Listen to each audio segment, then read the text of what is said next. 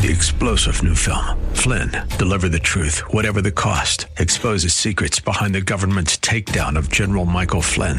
Flynn knew what the intel world had been up to. He ordered the first audit of the use of contractors. This set off alarm bells. He told the truth. He was the most dangerous person for Donald Trump to hire. They had to get rid of Flynn.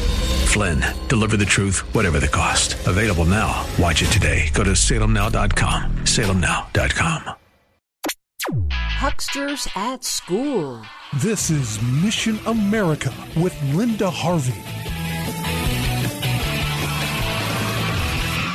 It feels like we are living in a fun house where crazy mirrors distort the truth. Some schools in Ohio are now, in the wake of the riots at the U.S. Capitol and around the inauguration, claiming it's all more evidence of white supremacy. I totally condemn the violence, and I believe the breaching of the Capitol and the other demonstrations have been totally wrong and frankly stupid. This is damaging to the conservative side. But we need to be very clear that there is not evidence that the direct cause of any of this had to do with race. It pertained more to the election results and also, to some extent, to the coronavirus shutdowns and stimulus funds. And some nefarious actors and professional agitators were likely involved also. But racial equality is the winning narrative right now, and there is a growing market, it turns out, for race-related consultants in schools following the anti-police riots last summer. Eagle Forum published a troubling article in their national newsletter recently highlighting the school consultants appearing suddenly to solve the newly resurrected alleged problem of white supremacy. So I and other parents were very troubled when, following the riots at the Capitol, Cleveland Metropolitan Schools put out a resource link for educators that includes a wealth of incredibly biased material. One article is entitled, "When White Supremacists Overthrew a Government," which describes a mob of 2,000 white men in one town who kicked out black and white politicians,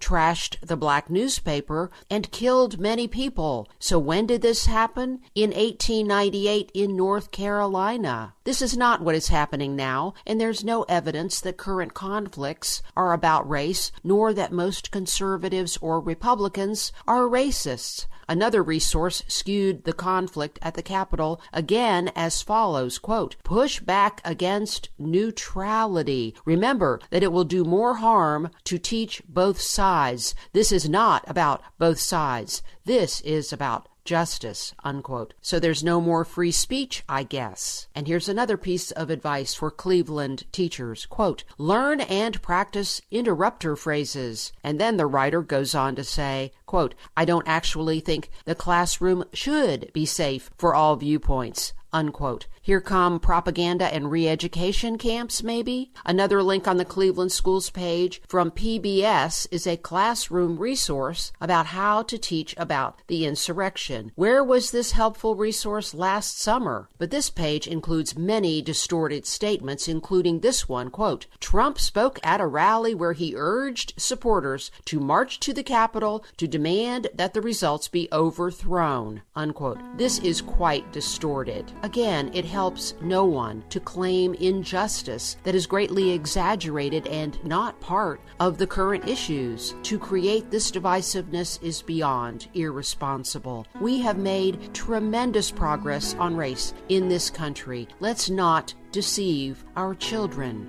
I'm Linda Harvey. Thanks for listening. For more information and lots of news and Christian commentary on today's culture, log on to missionamerica.com. That's missionamerica.com. And be sure to listen to Mission America every Saturday afternoon from 1 to 1:30 here on AM 880 and 104.5 FM The Word, WRFD.